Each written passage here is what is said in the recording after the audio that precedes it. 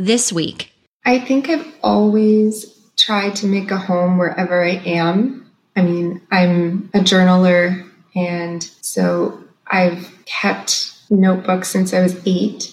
So writing has always been a way for me to feel at home wherever I am, because I can put a notebook in my pocket or my bag and feel at home wherever I am. when Rachel Simpson left her family farm for life in the big city, she knew she needed to recapture that feeling of home. So she turned to the spiritual practice she's had faith in her entire life: writing.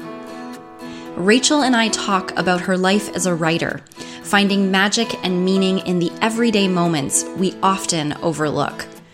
She shares her passion for exploring history as a way to connect to her roots, and she reflects on home as a spiritual place, one you can create anywhere. Because how do you feel at home, no matter where you are?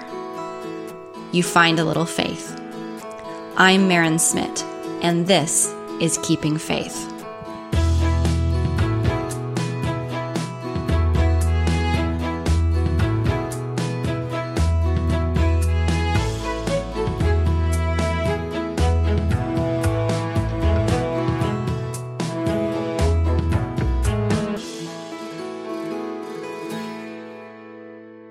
Keeping Faith is located on the traditional territory of the Haudenosaunee and Anishinaabeg people in Hamilton, Ontario.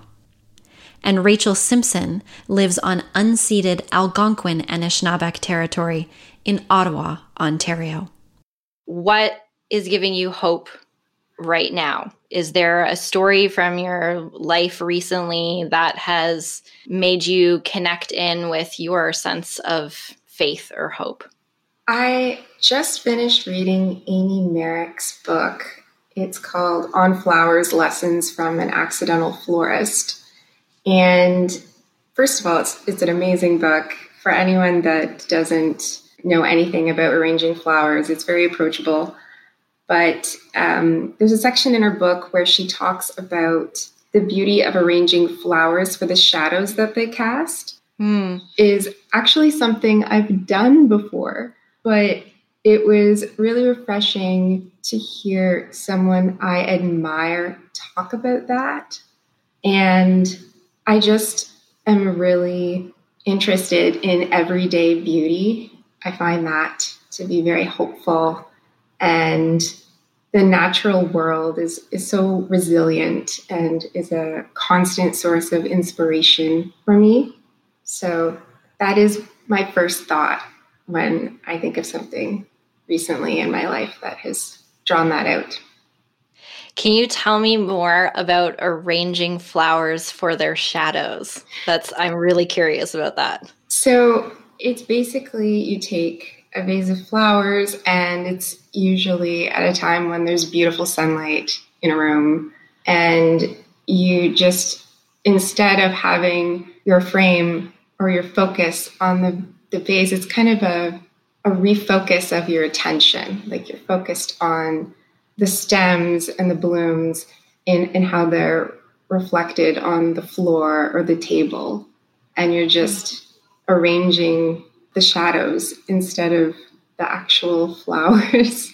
And yeah, I just really liked, when I did that for the first time, it was unintentional, and I really like photography. And so I was using this to get good photos. I just thought they were equally as gorgeous as the last one.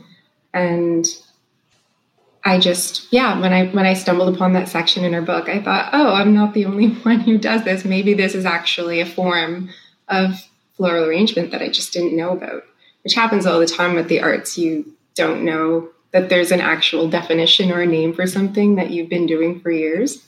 So that was that for me.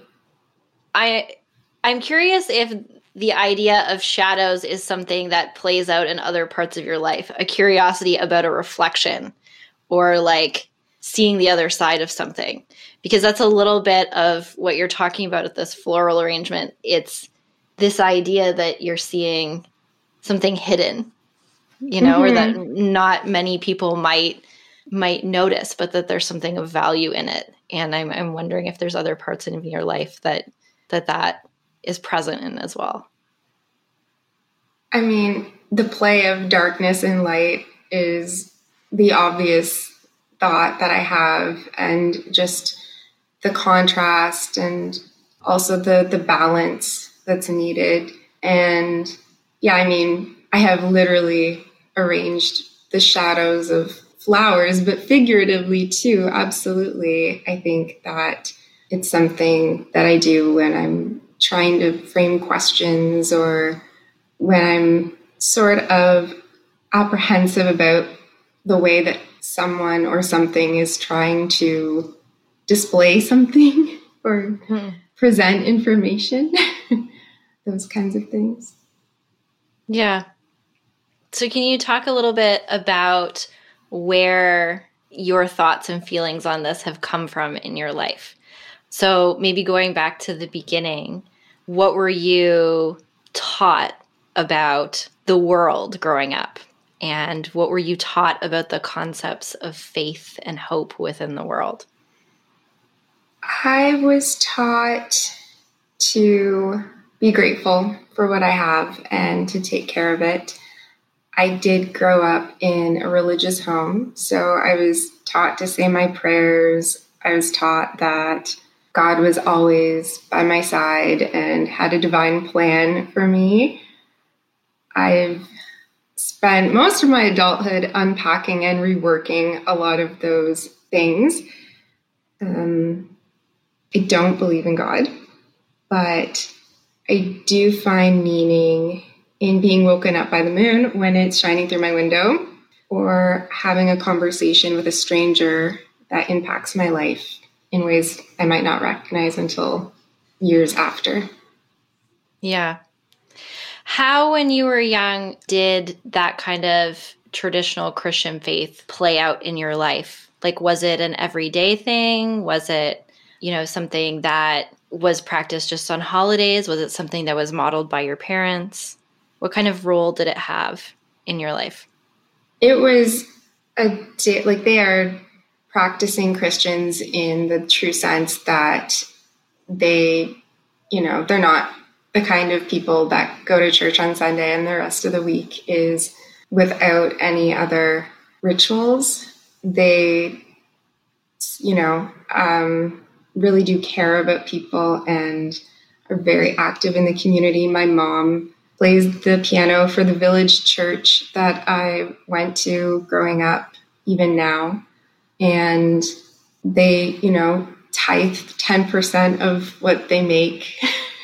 They do a lot of it's not like evangelical at all, but they certainly share what they believe with other people.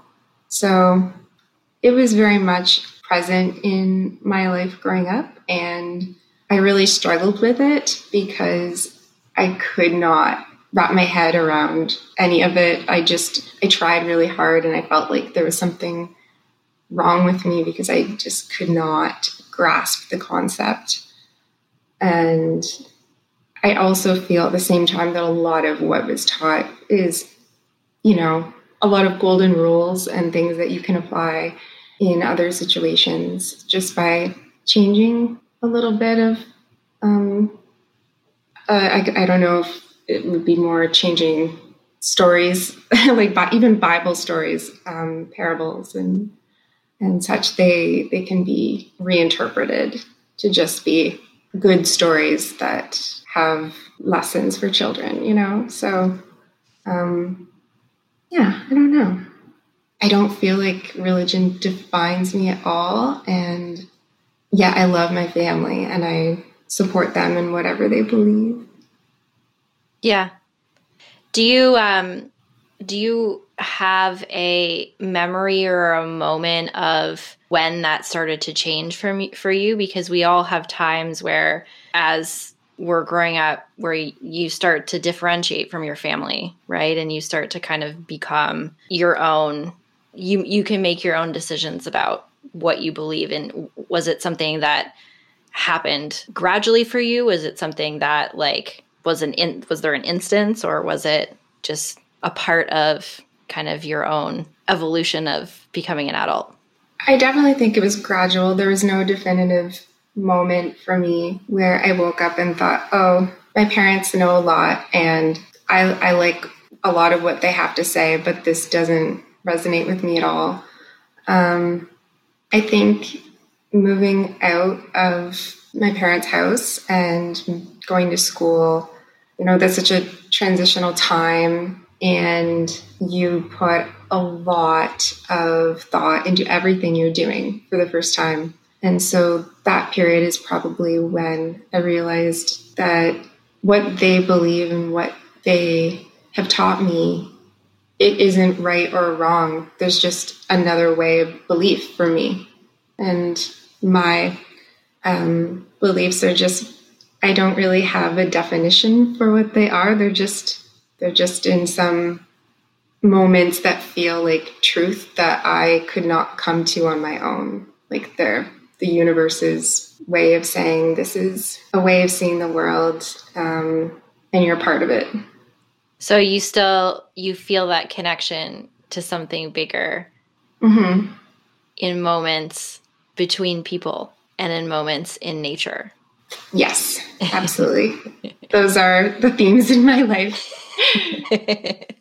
I'm curious about, you've talked about, we started with flower arranging. You mentioned the connection you feel with nature. And I know you grew up on a farm and you go back there frequently to visit your family. Like you still have a deep connection there. And I'm wondering if that setting influenced kind of the way you see the world as well now.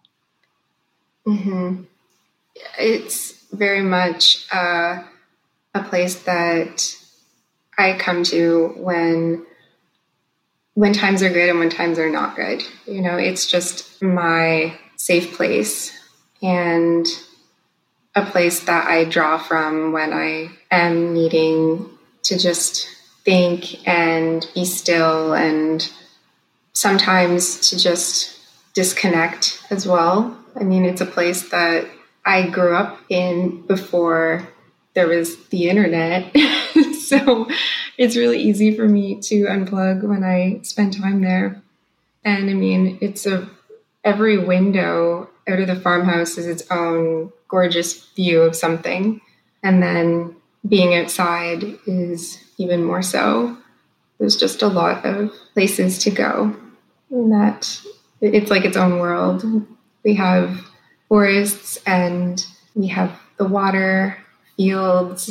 We have a private lane that's tree-lined, and the farm itself and rambling outbuildings. And there's just so much there that's come before me. And I'm really connected to that aspect. Just this feeling of the world is ancient and there's so much that it can show me.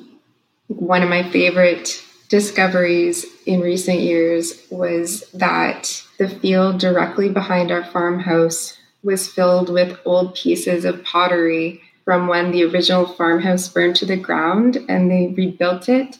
They just moved all of the rubble to the back of the house and built up and over it. And so one thing when I want to be really mindful, literally grounded, I'm sifting through the dirt, finding these little pieces of pottery and spoons and marbles and Victorian jewelry, just all kinds of little things. It's a bit quirky and not everyone would have access to that, but it's something very, if you know me well, you would be like, yeah, that's a very you thing to do with your spare time and something you would do to just take a step inward. Yeah. And so I'm interested in the fact that you then grew up and moved to a big city. And so what was that transition like for you? Because you're describing this farm as a very spiritual space. Like it's almost like a temple for you in some ways. And then you come into an environment that's very different from that. And so what was that transition like for you? I think I've always tried to make a home wherever I am. And so you saying the farm is like my temple. Well, I brought things from my temple when I came to Ottawa that I absolutely needed by my side. I mean, I'm a journaler, and so I've kept notebooks since I was 8. So writing has always been a way for me to feel at home wherever I am, because I can put a notebook in my pocket or my bag. And for me, like, I do find a lot of comfort in ritual. So the idea of making tea for me is another thing of being able to just feel at home wherever I am. There's something about the tea whistle, the kettle whistle, that's almost like a kind of therapy. When you hear the sound, you know tea is going to be available very soon. It's nice. And I mean, in some ways, I feel like the reason why the farm means so much to me now is because I'm not there all the time. It's special because of that. And so I get the best of both worlds. I get to be in the heart of downtown Ottawa most of the time. And I have a great community here and lots of things to do. And then I can also spend a weekend away from it all at the farm. Mm-hmm. Yeah, totally. Was the farm the same for you growing up? Did you have that same feeling of connection to it? I didn't even like sleepovers as a kid. I just wanted to be home. So yes, I don't think that place has ever changed for me. I would steal away. Like, there's so many places to hide on a farm as a scrawny kid. So I just remember, again, carrying my notebook, and one of my favorite places to write was hidden on the edge of a silo. Like, not climbing the silo to the very top, but more along its base.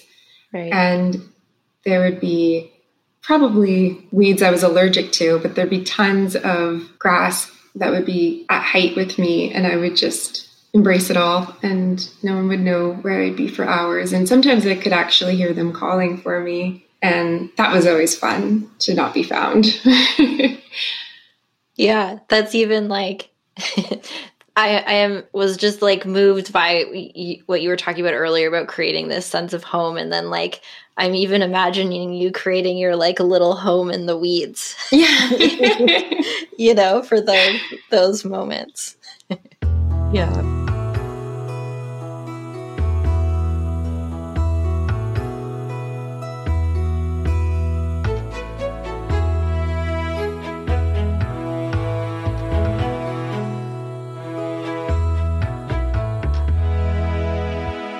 So you've brought up journaling a lot, and you are a writer and you're a poet.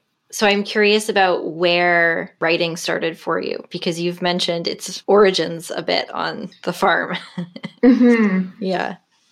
I think it probably started on a Christmas when I got a journal as a gift, and I realized that I could write in my own voice, having really fallen deeply in love with Ellen Montgomery and those incredible stories of Anne of Green Gables and Emily of New Moon, things like that. And just feeling like, I mean, as a kid, I just, that's all I wanted to do. I just wanted to write stories. And so I think that is where it started. And then I came into poetry more when I was a student in Ottawa, and I just found that it was a great outlet when I wanted to procrastinate from writing essays. It's a more approachable form for being able to write something and feel like you could, you know, write a poem in an evening. It just, there's a lot of pleasure in that. And I felt like there were lots of people in my immediate circle at school who were also poets. So there was also that fostering of community, and we would just hang out and talk books, write books, you know. It was really welcoming. But I mean, poetry and writing in general has always been for myself. even if I didn't share any of it with anybody else, it would always be a form of expression that I need for myself.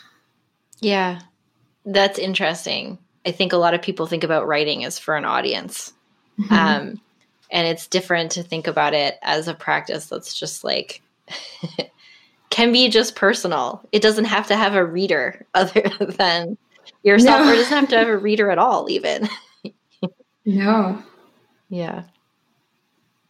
So I'm curious as to hearing like a little bit more about your process as a writer. Like how does it connect you with that sense of something greater in the world that you've talked about before, or does it?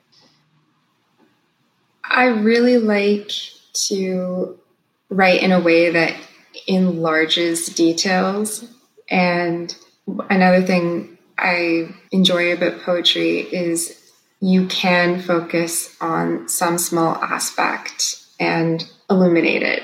You don't have to show everything. You don't have to tell everything. It's not about being complete. It's about the essence and also making connections that people can relate to and find themselves in. That's how I like to write if I'm writing something that I want to share. And yeah, I, for a long time, resisted the idea of thinking I was maybe a confessional poet. That is someone that writes a lot about my own experiences in my own voice, like the speaker as me, because I thought that it was a sign of weakness, that it was really easy to talk about yourself and have that point of view all of the time. But I'm now okay with it. I feel like there's nothing wrong or weak about that. I have pushed myself in writing about other subjects. I'm really interested in social history and those narratives of people in specific moments in time. So I have written on those subjects before, but I just find for me to really love writing, I mean, you have to write like any art, I feel. You have to really love it in order to do it. And you also have to love it so that you can maybe encourage someone else to engage with it. There's so much art in the world. Sometimes it's hard to make people excited about what you're interested in because it can be so niche and specific. But if it's authentic and genuine, I really feel like people will be interested in anything if it is really visceral and they can find themselves in work like that. It strikes me what you're saying there at the very beginning. You were talking about that you find meaning in those moments of connection with people. And from what I'm hearing, it also sounds like that you do that through your writing as well, that you're trying to find the connection point. Is that fair to say? Mm-hmm. Yeah, I think that's a very fair point to make. And a lot of the writing that I do, or have a lot of the writing that I've published has been reviewed by my peers as well. So there's so much that goes into writing that's very isolated. You tend to do it on your own. But when you can find a couple of readers that you really trust, there's also the connections in the process, and not even the subject matter, but the actual way that a poem gets out into the world that can include those connections with other people. Yeah, that's true. I would have never thought about. You're right. You totally think of writing as like a solo project. Yeah. Yeah. Or, I mean, I wrote a poem for my dad once, and before he even read it, he said, "I'm sure it's beautiful, but I probably won't be able to understand it." And it was so strange for me to hear that because I wrote it about him. It was about things that he does every day without thinking. And that, it just kind of threw me when he said that I would maybe have to read my poem and then, do some kind of reading with him so he could understand it. It just, in my poem of my dad, he's this sort of mythic farmer. And I was like, how could he not see himself in this? So in the end, he read it and he said, okay, I get it. And that was probably the most chill reaction to a poem I've ever had. I wrote you this poem. Oh, cool. I get it. Thank you. Aw. Have you ever had any other like surprise reactions to your work? I once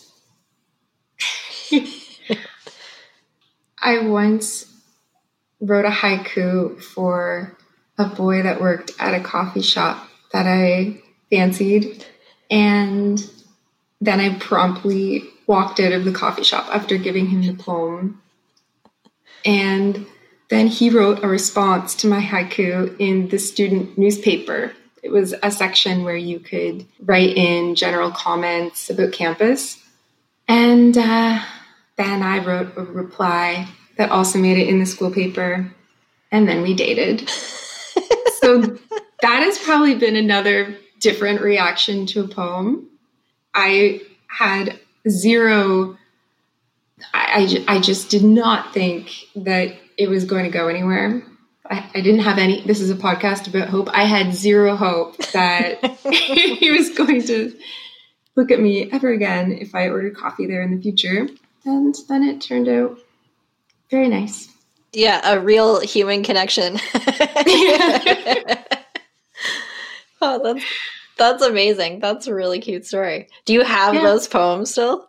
I do. I love scrapbooks and like little collections of ephemera, so I'm sure I do, but I think they're in storage at the farm. So I haven't looked at them in a while. Yeah, right.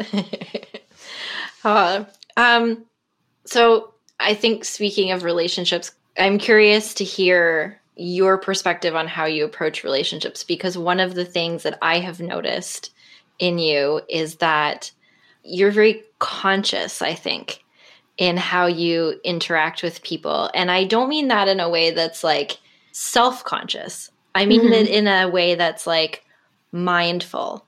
I think you think a lot about the other person you're interacting with. And I also think that you have a really strong sense of yourself and your knowing of what feels right or not right in a relationship. And I'm curious about where that comes from in you. I feel like my relationships and my relationship with relationships, I mean, knowing yourself is the first step to being able to treat another person with love and kindness. So having that really firm understanding of who I am, what makes me happy, what gives me purpose, it certainly ties into my relationships, romantic or friendships or family, all kinds. And I am very intentional. I think a lot about what I'm thinking and doing. That's equally as important to me as action. I mean, I see thinking as an action. So I think giving that weight to my thoughts is another way I'm really mindful. And recently, I have been way more embracing of change and just keeping an open mind. I've had some unexpected changes in my life this past year, and it could have been a time where I completely fell apart in a lot of my thinking, and instead it was because my thinking is what it is that I was able to rely on that and fall back on that. I have moved. I've had 3 apartments in the past 12 months. And also just letting go of a lot of my belongings has been really cathartic for me. Just realizing how little stuff I need to be a whole person, and how that also translates in terms of what are the things I absolutely need to be the best version of myself.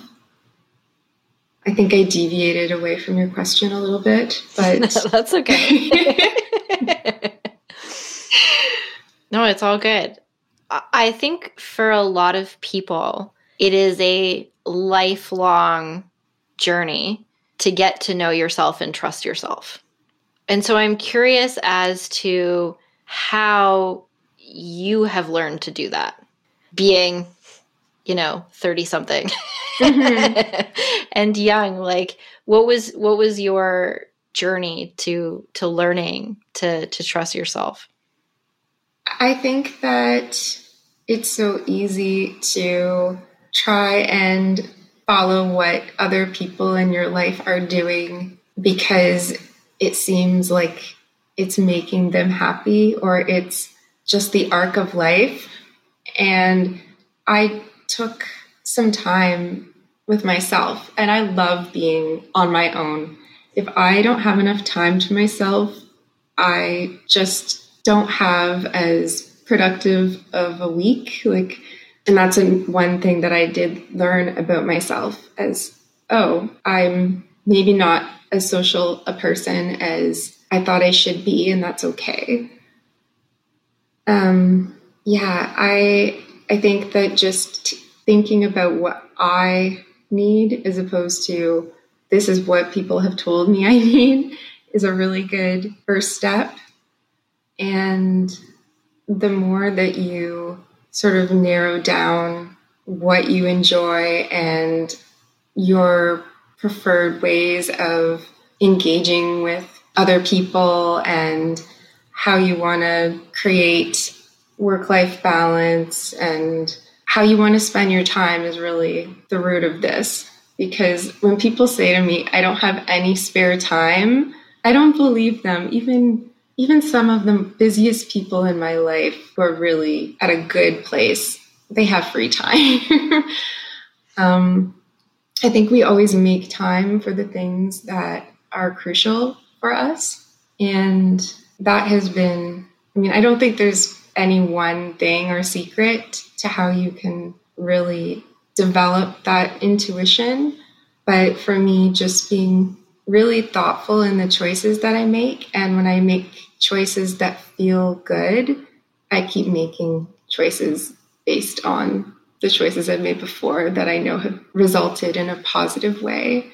And so you do see those patterns where we're designed to make those connections. Our brains are so strong. and then it just doesn't feel like any work. It's just the way you operate. It's just autopilot. Yeah. This might be like a weird question, and maybe you don't have an answer for it, but I was just thinking as you were speaking there, when you're trying to make a decision and you're like, this is the right thing to do, or this is the wrong thing to do, or I need to let go of this or not focus on this. We all have a way that kind of shows up for us. And like, for me, what I say is I feel like I can like hear it. Do you know what I mean? I feel like it's like that tingly sense that something is like whispering to me. I've had another person in my life who says that they feel like they can smell it before it gets there. Something changes on the air and they feel like, so I'm curious if there's a sense, like what is the sense that you have in those moments that guide you into knowing what the right choice for yourself is? When it comes to really difficult decisions that sometimes take time to make, I definitely take all of that time that I have. And for the decisions that you have to make quickly, first of all, I think we make a lot of decisions on a daily basis that aren't really of consequence. And sometimes it can feel overwhelming because of that. Anytime you need to order a coffee, for example, like it's a coffee. For me, I'm okay. I don't want to make it more complicated than it needs to be. But yeah, just paring back and also remembering that if it isn't the right decision, I'll probably get an opportunity to maybe not necessarily correct it, but it's not the end. There's always something that comes after this. And also delaying a decision is a decision. So sometimes you just have to choose if you don't know. Like, I can't remember what expert said this, but a lot of the time, the two options that you have when you're trying to make a decision, in the moment, they seem so close together. It seems like the hardest decision to make because they're so similar. But once you've made the decision and have ownership of that decision, you only then realize how different those two options were. So it's something that has, I think, got a lot of attention lately, the active decision making. So on that kind of like same subject, like how do you deal with doubt?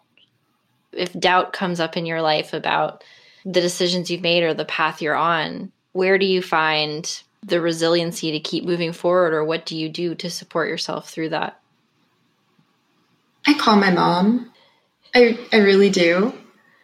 I think that we sometimes want to keep a lot to ourselves because we don't want to burden those closest to us. And it's not always my mom. I have some really amazing friends and I love the phone. I don't FaceTime. I don't use Skype. I don't really like texting, but I love the phone. If I can't physically be in front of someone, the phone is my choice of communication.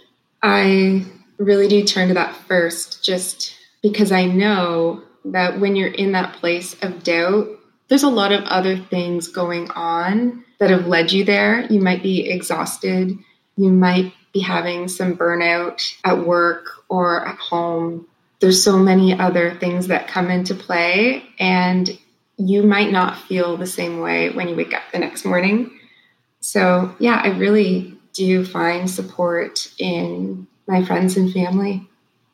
Yeah. Do you ever use writing to help you in those situations? I write the most when things are tumultuous, actually. So yes, I find I need to figure out a way of writing more when I'm in a good place, when I'm really, really happy, because that's when I don't write as often. But yeah, I definitely use writing as a way of working through my thoughts. And one other thing I really do when I'm going through a difficult time and I use writing as a tool is I just write notes to myself. Like, they're not even full, like they can be bullet points, they can be single words, and I will come back to those later and I will mine my own journals for poetry. So I definitely think that writing for me is, I use it in so many different ways, and that is one of them for sure. Yeah, totally. So I have one more kind of like question that came to me as you were talking. You've talked about the ideas of lineage and ancestry a lot. So I'm curious about what that means to you. What does lineage and ancestry mean to you? What does it connect you with? Why is it important to you? I think that I'm interested in the past because I see it as a continuation. Like, I see people that I know now clearly in looking at what's come before. Like, I do see a lot of repetition. Like, obviously there's some changes that we've had in the last couple of generations, but I just find it really important to be cognizant of the fact that we are participating in the world right now. We won't always be in the same way, but we are going to make some contribution. And I don't feel like our culture accumulates things in the same way or keeps records. It might be interesting to see how libraries manage email correspondence instead of letter correspondence, as an example. Right. But yeah, I just think that as a person that I just really enjoy history as a pastime. So what stands out to me when I try to include it in my writing is just how rich and vast it is. And it's not because I want to live in the past, but I just see it as, well, we can learn so much from other people's stories and how they lived their lives. So why wouldn't you want to compare notes at times? I love the way you put that. That's so true. I also think that's important because, it's a saying for a reason that there's nothing new under the sun, right? Mm-hmm. So why wouldn't we think that there's wisdom? Mm-hmm. Why wouldn't we think that the people back then were asking the same questions and trying to figure the same stuff out? Yeah, I'm sure too that they might have figured some things out.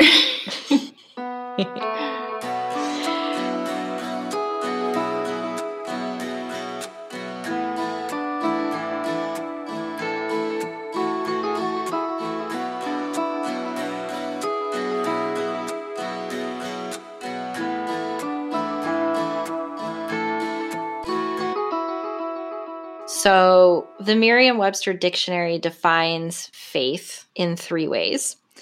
1 is an allegiance or duty that you have to something. 2 as a belief or trust in something that's greater than yourself. Or 3 as something that you believe in or know beyond a shadow of a doubt. So I want to put those 3 parts of the definition to you as questions. So for you, Rachel, what do you feel a duty or allegiance to in your life? I really do think it would be home for me, because the idea of that is so much more than a structure. It's making a home for yourself, but then also inviting others into that space if they need it or if they want to spend time with you. And I feel like I have many homes, some that I've created for myself and others that have been given to me or shared with me.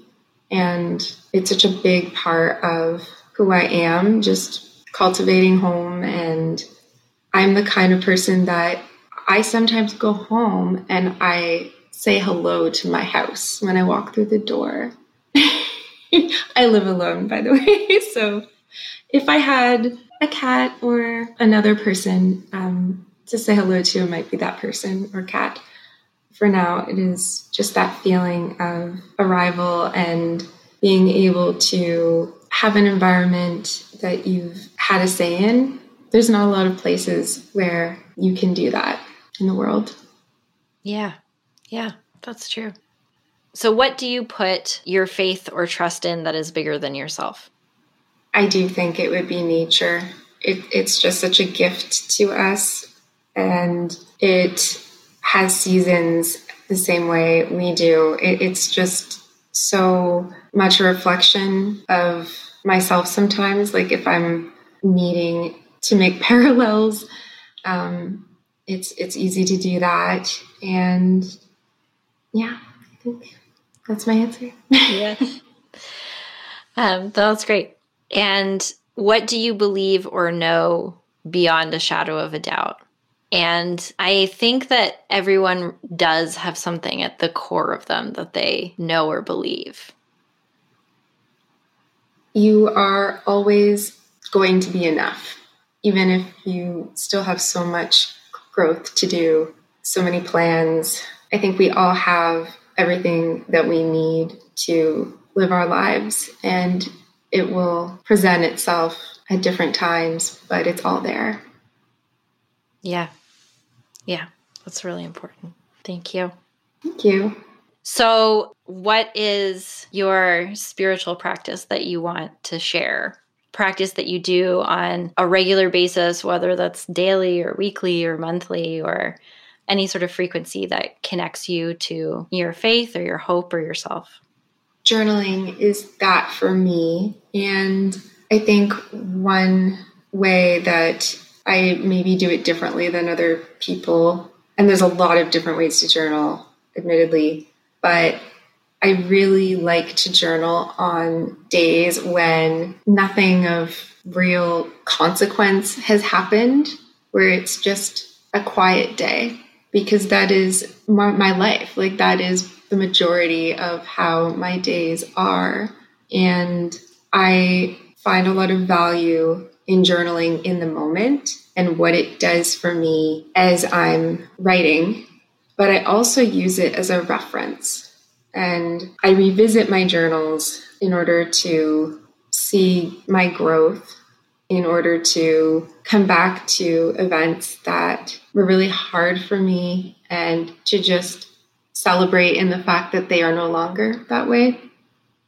And I also just have a lot of pleasure in rereading my entries. And I've been doing this for years. So it's even a tradition around the holidays where I will get out my journals from when I was 8, 9, 10 years old, and I will sit on the floor by the Christmas tree with my family around and just share entries, and we will just laugh our heads off because some of the things I wrote are just pure comedy. So it's a way of memory keeping for me, but in a very different kind of way where I want to take note of things that if I hadn't written them down, I probably wouldn't remember them. And maybe that's indulgent because do you really want to remember everything? But of course, I'm selective in that I want to remember the day I planted paperwhites, which I wrote down. It was January 5th of this year. And I was really happy I wrote it down because by the time they bloomed, I couldn't remember when I'd planted them. And I was just thinking of how long it took and how long it might take for next year. And I had that record. So just really seemingly trivial things that we create our own meaning. We have our own language in certain aspects. And for me, I really do like the commonplace because I like drawing attention to those little details. It really is something that I'm interested in. And they do show up in a lot of my poems too, because those little details add such color to our lives. And if you're always thinking big picture, big moments, milestones, you might miss out on those little cues that led to some other bigger parts of your life. Yeah, that's really great.